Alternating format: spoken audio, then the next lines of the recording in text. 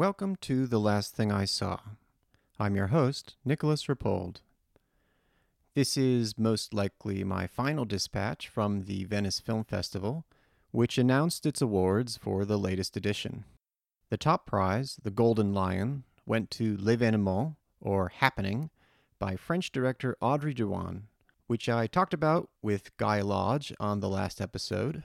Jane Campion won Best Director for The Power of the Dog, which was featured in my episode with Christina Newland, where we also talked about the Silver Lion winner, The Hand of God from Paolo Sorrentino, and the Best Screenplay winner, Maggie Gyllenhaal's The Lost Daughter.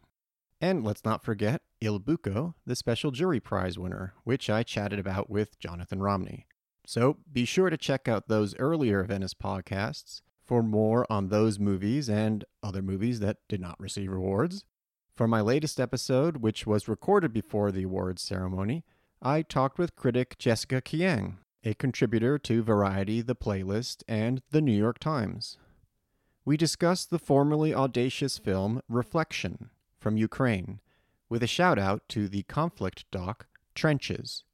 We also talk about the controversial Italian drama The Catholic School, and one of Jessica's favorites of the festival, the life-giving Parallel Mothers, whose star, Penelope Cruz, won Best Actress. There will be much more to come this month, so if you don't want to miss out, you'll want to pause for a moment now to support The Last Thing I Saw. You can subscribe at my Substack, rapold.substack.com. And now, back to the movies. Welcome to The Last Thing I Saw. This is another in the Venice series of episodes talking about what we're seeing right here. So I'm actually physically here. For you, the listeners, I've traveled here. I can vouch for it. He's actually physically here in physical person. And vouching for my physical presence, if not my mental presence, is Jessica Kiang right here, filing for Variety and The Playlist and New York Times eventually. Oh, yeah. Cool. Oh, great. You're doing the New York Times drop. So look out for that. And I guess the last time we talked was for either Berlin or Sundance podcast. I forget which. Might have been a Berlin. There are so many festivals, Nick. Please don't ask me these questions. I'm on 5 of 8 festivals at the moment. So, oh my goodness. Yeah.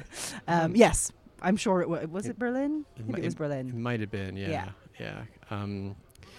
And this is, yes, another festival. And there's definitely, I think, 1 or 2 titles that we want to get into. I don't know if you want to say anything general about your experience so far. Listen, this is the Venice Film Festival, and it's a lovely environment, and it's one of my favorite major festivals. I think they tend to do a thing where, in previous years, it's a little bit more difficult this year, of course, because of the pandemic restrictions, but they seem to somehow manage the scheduling here better than in many other major festivals. So you do tend to get to see most things that you want to, but then also occasionally have time to, have an Aperol Spritz or 7 with friends. And and it also, like, the morning commute is just can't be beaten. It's the nicest commute I have all year. Yeah, the scheduling is not to be underestimated, and I find that just conducive to actually being able to think about the movies. Exactly, and also, although I think this year it even more than usually, it's been incredibly front-loaded, and I think that actually maybe worked to the detriment of some of the big films that really premiered during that very crushed first 4 or 5 days. We'll be talking about one of those actually if we are going to be talking about the Jane Campion's Power of the Dog at all. I mean, I felt that was that's positioning, and especially also then because its premiere had to be in one of the less than ideal locations. Yeah, that's true, and I guess people did appreciate The Lost Daughter as well, but I think that also somehow came and went a little bit. Right, yeah, no, I was a huge fan of Lost Daughter. So, great, yeah, me too. So, but we'll be talking about a movie from, I guess, the latter half of the festival, and that is Reflection, and the director is? Valentin Vasjanovic. You like how I just handed that over to you? Smooth. And he directed Atlantis. That's right. From, I guess, even just a year ago or 2 years ago. Yeah, 2 years ago. It won the Venice Orizzonti sidebar in 2019. 2019, and then I think it was already his country's candidate to become an Academy foreign language nominee. And I thought that was spectacular. Me too. well, at the same time, definitely being the feature film of a cinematographer turned Yes. director. Yes. But what did you make of his next feature? Well, I mean, again, it is very much the film of a cinematographer turned director. And in this case, actually, cinematographer turned director, writer, editor. Yes, I was reviewing it for Variety, and we have to do the credits block. And it was one of the easiest credit blocks I had to do because it was just like, he's basically done everything. And there is no music. So it's like literally all of the credits are just him. So yes, it's as pure an auteurist piece as you can possibly imagine.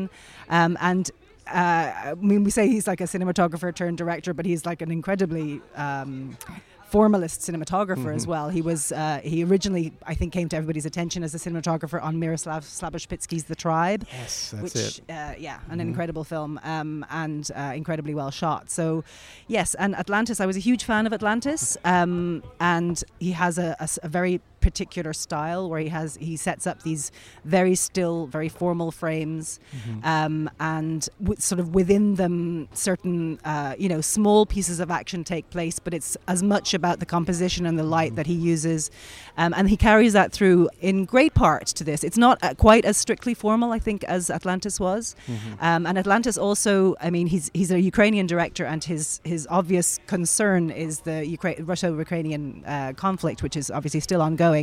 And Atlantis was set in 2025, so there was a sort of a vague science fiction outline to it. It was like it gave him license, I think, to be to talk about the potential for devastation, whereas Reflection is set in November 2014, so he's dealing with things that he actually knows happened. I believe that the central, very visceral torture scenes are actually culled from the experiences of people who really did go to the front.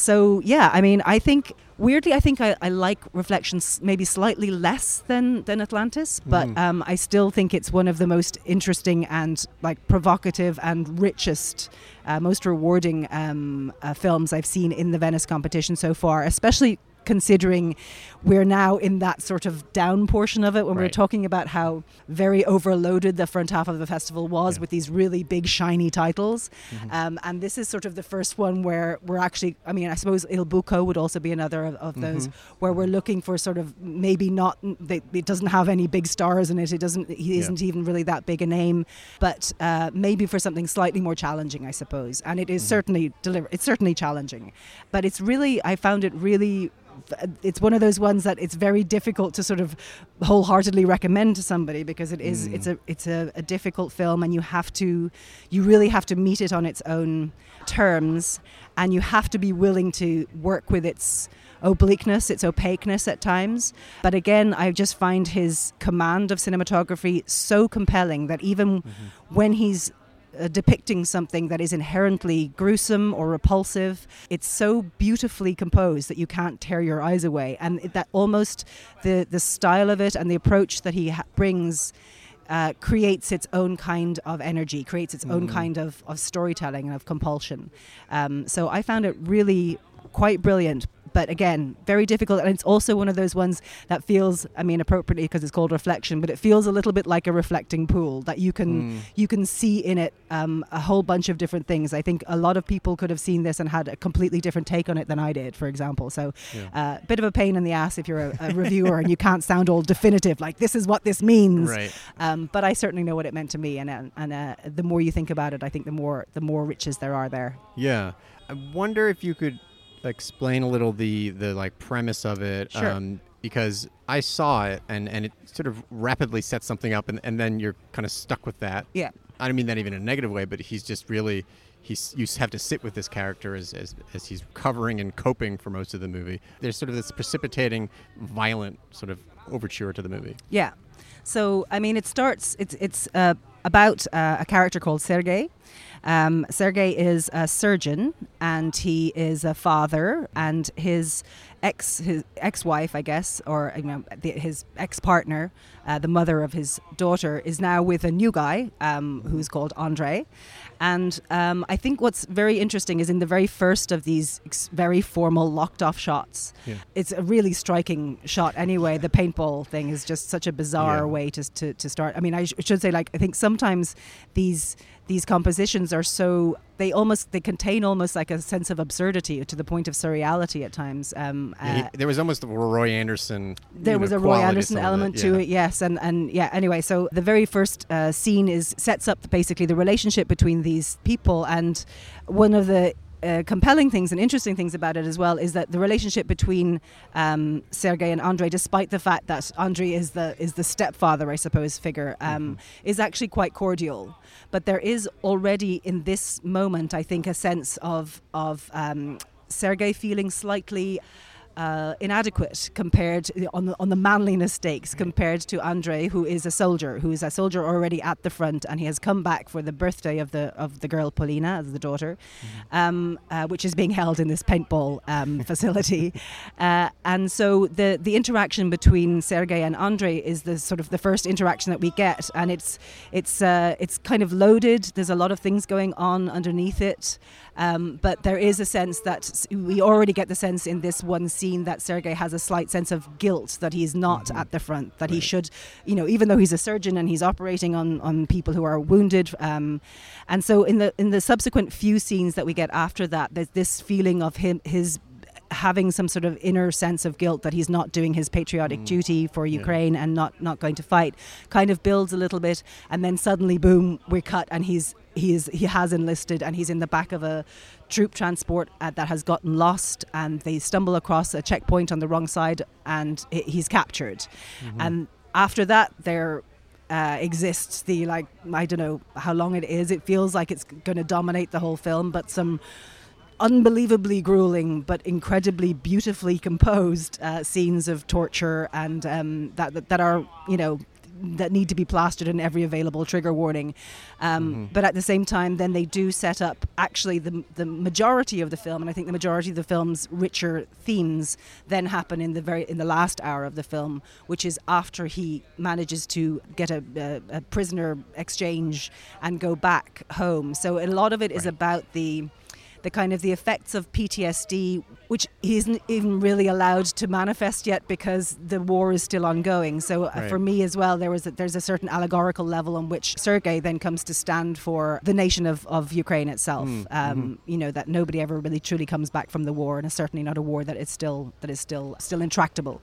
So that's kind of basically the setup of it. And despite the fact that there's these incredibly visceral and really gory graphic moments in that torture section, I think the most resonant and most interesting allegorical power and metaphorical power that the film conveys comes in that latter part, and it is specifically the reason I think that the film is called Reflection, and as I understand it, his prompting for making the film at all, or his prompting for the idea of the film, was actually an incident where a bird flew into his window. And so there's this moment in the film where that exactly happens after he has come back from the war, and Andrei has not come back from the war, and where his daughter is staying with him in his apartment, again his very pristine, very kind of bourgeois, very nicely appointed apartment, and a bird flies into the window and dies below, and then it leaves this slightly this sort of ghostly residue on the window that sort of is there the whole time. Even after he cleans it off, the smear is still sort of there. There's something about that, and about the fact that the bird was flying towards the reflection of the sky. So there's something about flying towards or trying to take wing towards some sort of idea of freedom where you think is empty, but actually there is this barrier, this clear barrier. And it's reflected as well in so many of his compositions, because so many of his compositions are actually based on windows within windows or doors within doors. So you have a lot of these frames which are squared off already, but there's another space beyond that you can see but maybe can't access. Yeah, I mean, the opening scene in the paintball, and then there's a surgery theater. Then there's lots of cars, car windshields. Are they at a drive-in at one point? Yeah. Which is such a crazy scene. Yeah, it's almost like it's like one of those like early Von Trier like rear projections. Yes, it looks like rear projection for a moment, and you're like, what the hell is going on here? And yes, but they're actually at a drive-in, and that's before he goes. And then even after they come back, like there's a scene where his daughter falls off a horse and she breaks her breaks her hand and she goes into the x-ray room, and even in the x-ray room there's like a little panel behind it that sort of gives you another sense of another window. It's just, I mean, most of these things I think are there as sort of graphic accoutrements, but like there is something about this idea of abutting onto other spaces. Yeah. And the thing about a lot of these scenes is that you have a lot of time to look at these compositions, because the whole movie I found was built out of these slabs. Anywhere from, I guess people always estimate wrong, especially with ovations, but in this case, the length of the scene, I honestly think a lot of them were 2 minutes and up to 8-9 minutes. I mean, I didn't actually measure it, and that changes the quality of the scenes. Obviously, there are these kind of, almost tableau vivant sort of quality, and I have to say, at times I found that sometimes a bit of an obdurate kind of approach. There was something sort of resistant, not necessarily like punishing. I mean, the torture, it's going to be hard no matter if it's short or long. So in that case, I actually sort of appreciated it was long, because it doesn't spare you any of it. And, why should one really be spared with what's happening? And those scenes are brutal. I mean, there's a drill. Yes. Yeah. There is a knife plunged into a body at one point, and yeah. And there's just such a fragility of anyone having anything to do with the war in that regard, and this kind of recurring theme of mercenary attitudes, and Sergei is more of a I guess you'd say sort of sensitive soul, and so, but he seems to keep running into people who are not necessarily. But then there are people who are. But I don't know. I had a little trouble with the length of the scenes. I don't know. I mean, again, possibly because I came prepared after Atlantis, and also, I mean, and we shouldn't really be factoring this into the equation, but it is, again, its positioning within the competition and within a lot of the other things I've seen. Yeah. I think I was more willing to invest in this and its longer than I might have been otherwise if I'd just seen a whole bunch of like really heavy duty art house movies just before it. Right. But I also was really struck, and I think I kept on then, as soon as I noticed this was happening, I kept on trying to see it more, and it made the time of those shots pass quicker, was the reflection, the mirror image of what a person does in peacetime and what they might do in war. And I think there was something super interesting in the fact that he's a surgeon, and so we have already seen him trying to save somebody's life, and later on we'll see him take somebody's life. And even within the compositions of those scenes, they're often direct echoes of each other. There's a lot of times when he's back in his apartment, he's lying on his sofa, which is like almost in exactly the same position and exactly the same lighting that he lies on the cot in that horribly dismal thing where he tries to kill himself with a piece of broken tile.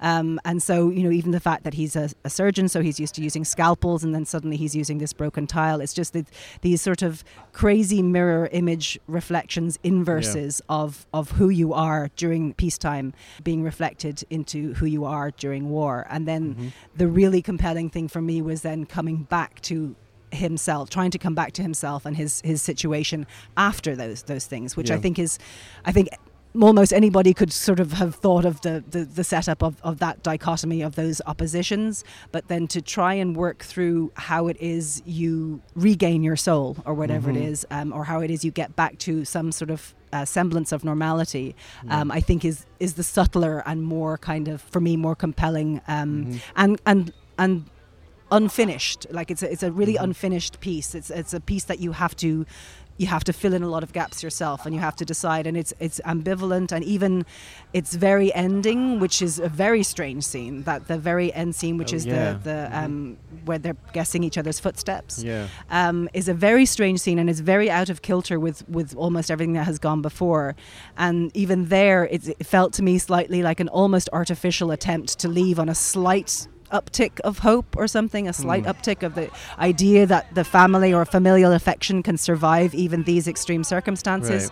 But I think that more for me, the build up to that was that actually every positive has its negative correlation when you divide it along the symmetrical axes of war. So like grief and guilt get sort of replicated across this axis in what I found really formally striking and really rewarding ways. Yeah, no, I mean, thank you for that kind of analysis, because that does actually open up the movie more for me. I mean, exactly in the sense that it provides a way to kind of a thread to kind of connect things, because I would sometimes feel a little marooned in these individual set pieces, but that definitely resonates, the idea of negotiating between these two worlds, which are one world, of course, especially when the war is right on the doorstep. Yes. And is, with an enormous neighbor. Yes, exactly. And but it's also then it's like a different planet when he goes, it's only I think they say early on his hospital that he works in as a civilian is only like 8 hours away from the front or something. So this is like 8 hours away, or it took the patient 8 hours to get from the front to the hospital. Right. So this is like a relatively close by thing, and yet it does feel like a trip, through the rabbit hole and out into a completely inverse world. Yeah. And I might just piggyback onto this movie a little, because there's another movie about this Ukraine conflict, which couldn't be more different. It is a black and white verite documentary called Trenches, which I hope to talk about more later. But just in case I don't, I'm just going to leave this here for people to watch. I think it's kind of great that in the same festival you have these two entirely different approaches, and that one. And both of them also just serving to remind that I guess it's an ongoing, it's like a live conflict zone that for some reason has just sort of entirely vanished from any kind of media coverage. Probably not entirely, an accident. So yeah, it's quite interesting to see those two movies. But that's reflection. I wanted to see if we could talk about, maybe just quickly, there's an Italian movie, and I confess I was curious about this one, if only because it was very succinctly titled Catholic School. Yes, The Catholic School. Yes, this is directed by a guy called Stefano Mordini, and it is a recreation, like a retelling. I mean, it's actually based on a book, which is itself the retelling of a very notorious crime that occurred in 1975 in Italy, and it's sort of one of those crimes that shook bourgeois Italian society, apparently, because it was a group of very privileged upper class Catholic school boys who raped and murdered, basically went on a spree of, but it particularly resulting in the death of one girl, and they actually thought that the other girl was also dead, which is the only reason that we ever heard about this crime, is that she was actually she managed to survive, and she obviously told the police. So anyway, it's a really notoriously grisly crime, and the thing with the film that is super disturbing to me is that it's such a dubiously handsome film. Like, it's a dubiously well made, suspiciously invested in the beauty of its young protagonists, and of course, yes, I'm sure they were very beautiful young men, whatever it was, but there's something about how it's styled so well. Like, the 70s styling is so great, is so well done, and for the entire first, more than 2/3 of the first 3/4 of the film, there's a voiceover, and it's at one point it's practically like, that's the summer it all changed. I think he actually says something like that, like, that's the summer it all changed, and it's almost being recast as a coming of age story or something like that. So it's not one of the guys who's directly participating himself, but it's him talking about his year in this Catholic school.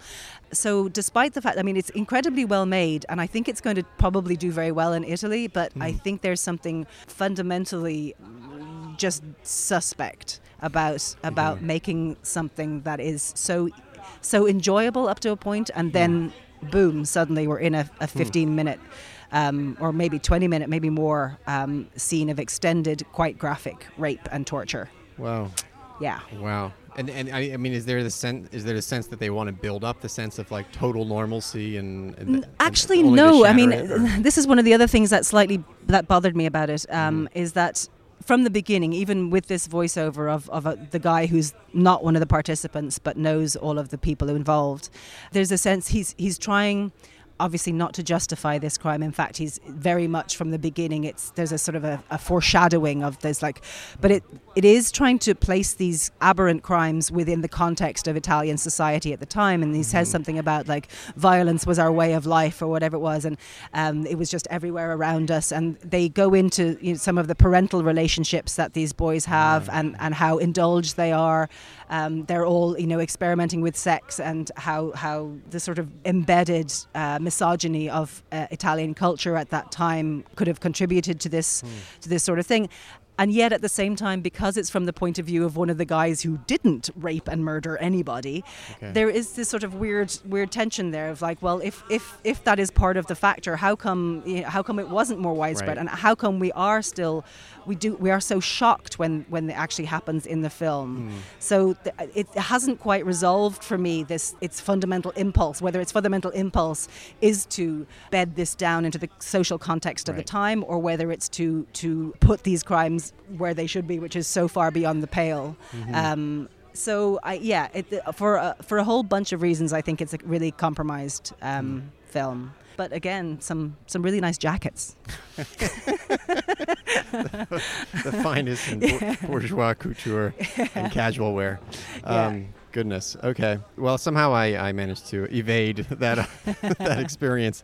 That was a Catholic school, and I wanted to just sort of end with a movie that was maybe your favorite in this year's edition, Parallel Mothers, right? One of my favorites, definitely one of my favorites, yes. Parallel Mothers, so Pedro Almodovar's film, which opened the festival, so it was the very first film I saw here. I think Parallel Mothers did something to my brain. I can't describe how it was sometimes you don't know what I think I tweeted this, but sometimes you don't know what you're hungry for until you're eating it. And while I was watching Parallel Mothers, I was like, this is actually what I've missed. When we've talked, we've all talked ad infinitum and written ad infinitum about what we miss about going to the cinema and the pandemic and all the rest of it. And I have been going to the cinema. I've been very privileged to be going to the cinema. I've been going to cinema certainly very consistently since Cannes. Okay. So I haven't really been that star for the big screen experience, but there was just something about Parallel Mothers where and it's Almodovar, whom I love anyway, but there's just the amount of life and chaos and just vibrancy that a flat beam of light projected against a wall can contain. And I had forgotten that, even all through an amazingly good Cannes lineup and an amazingly good bunch of films that I have seen on the big screen. None of them quite had that for me, and that was where I was just sitting there with my eyes, trying to scoop the film into my eyes. It was just it's so broad, and there's so many things, actually, thematically there's so many themes in it that I think are probably a little bit problematic, or a little bit not what I would normally go for. There's a certain level on which the Penelope Cruz character in it could be seen as sort of upholding some sort of idea of biological essentialism, that it is all about whether or not your child is biologically related to you, which in itself is a slightly problematic idea. But even with that, even not necessarily agreeing with what we might construe to be its politics, it's just so full of verve and so full of a kind of life I had missed so much that it blew a gasket in my brain. And I think as a result, again, of this sort of front loading of the festival, then when Jane Campion's The Power of the Dog was then later on that same day, and The Power of the Dog is an immaculately well made and extremely elegant, beautiful movie, and there's lots of amazing things to recommend it.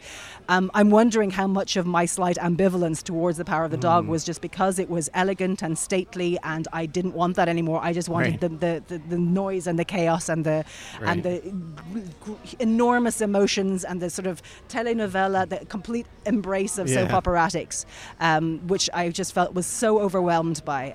Really, I felt like my ears and my hair was being blown back from the screen throughout the entirety of Parallel Mothers. So yes, I just adored it. Yeah, no, I liked it a lot. Weirdly, my order was flipped just because I I could not see it. I was delayed, so I could not see it first. So I saw Power of the Dog first. Ah, okay. And it is interesting. I wonder if it is the order that helps sometimes. But I had actually, funnily enough, watched All About My Mother. Oh, yes. But on mute on the plane because and it's his movies. That's part of it. It's just that you could just be watching the shapes, the colors, the people, the faces.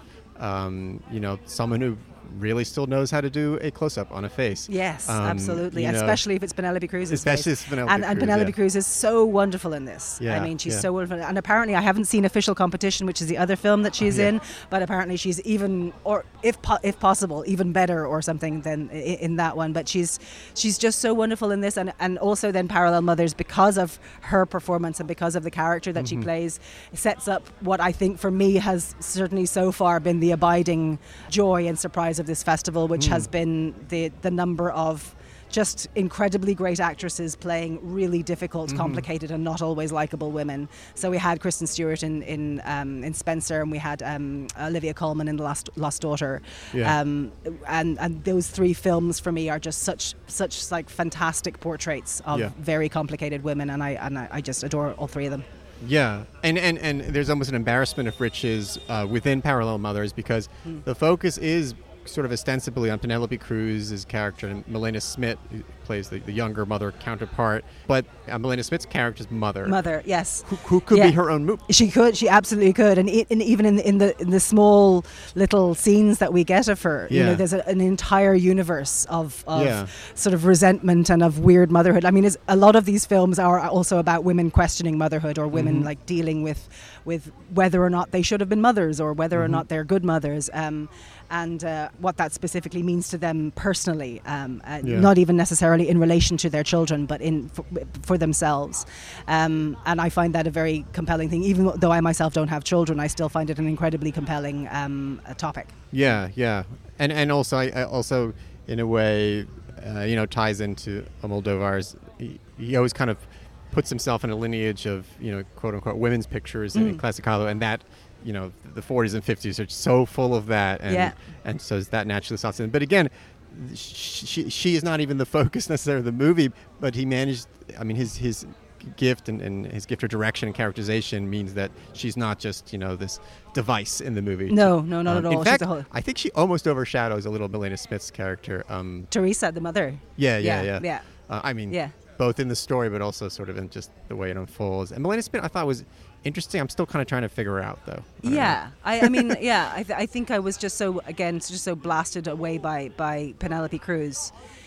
If anything, I think she's the sort of the device. And she's kind of, for me, the device that unlocks that certain level of Penelope Cruz's character, which one of the things that I love it so much for is that I don't think that anybody gets Penelope Cruz like Almodovar does, but I also don't think that anyone gets Almodovar the way Penelope Cruz does either. So there's this beautiful synergy between actress and director and between what they wanted to do. But Almodovar is the only director, I think, who sees in her this kind of earth mother warmth, which everybody else casts her as a sex kitten because she's Penelope Cruz, and Almodovar just sees her as this incredibly warm and like funny. She has like lots of like funny little lines that she says. She's just like odd. I mean, and that anybody can look at gorgeous Penelope Cruz and think, there's the oddball, eccentric earth mother person, is just amazing. And then she absolutely kills it as in that character. I just liked her so much. I liked her character so much. Yeah, me too. She's just so complete. She's such a complete person on screen, and in a way you just so rarely really get. No, that's terrific. I guess we can probably bring it in for a landing there. But just since you mentioned Spencer, that was another movie that you liked quite a bit. Yes, I did. I loved Spencer. Yeah. And that also, I found her performance incredible and not dismissible as any kind of like stunt casting. It's like it's not. But then again, I think the fact that she is who she is also does give you that layer. And I find, I thought Spencer was hilarious. I thought, because I think I really do think it's a high camp masterpiece. And I mean, I think it's a masterpiece, but it's a high camp masterpiece. And I enjoyed every single moment of its campness. Yeah. And there is a distance, there is an artificiality and an archness, which I think there was also in Jackie, but I think even more so here. And I'm a huge Lorraine fan anyway, so I was probably always, gunning to be on board with this.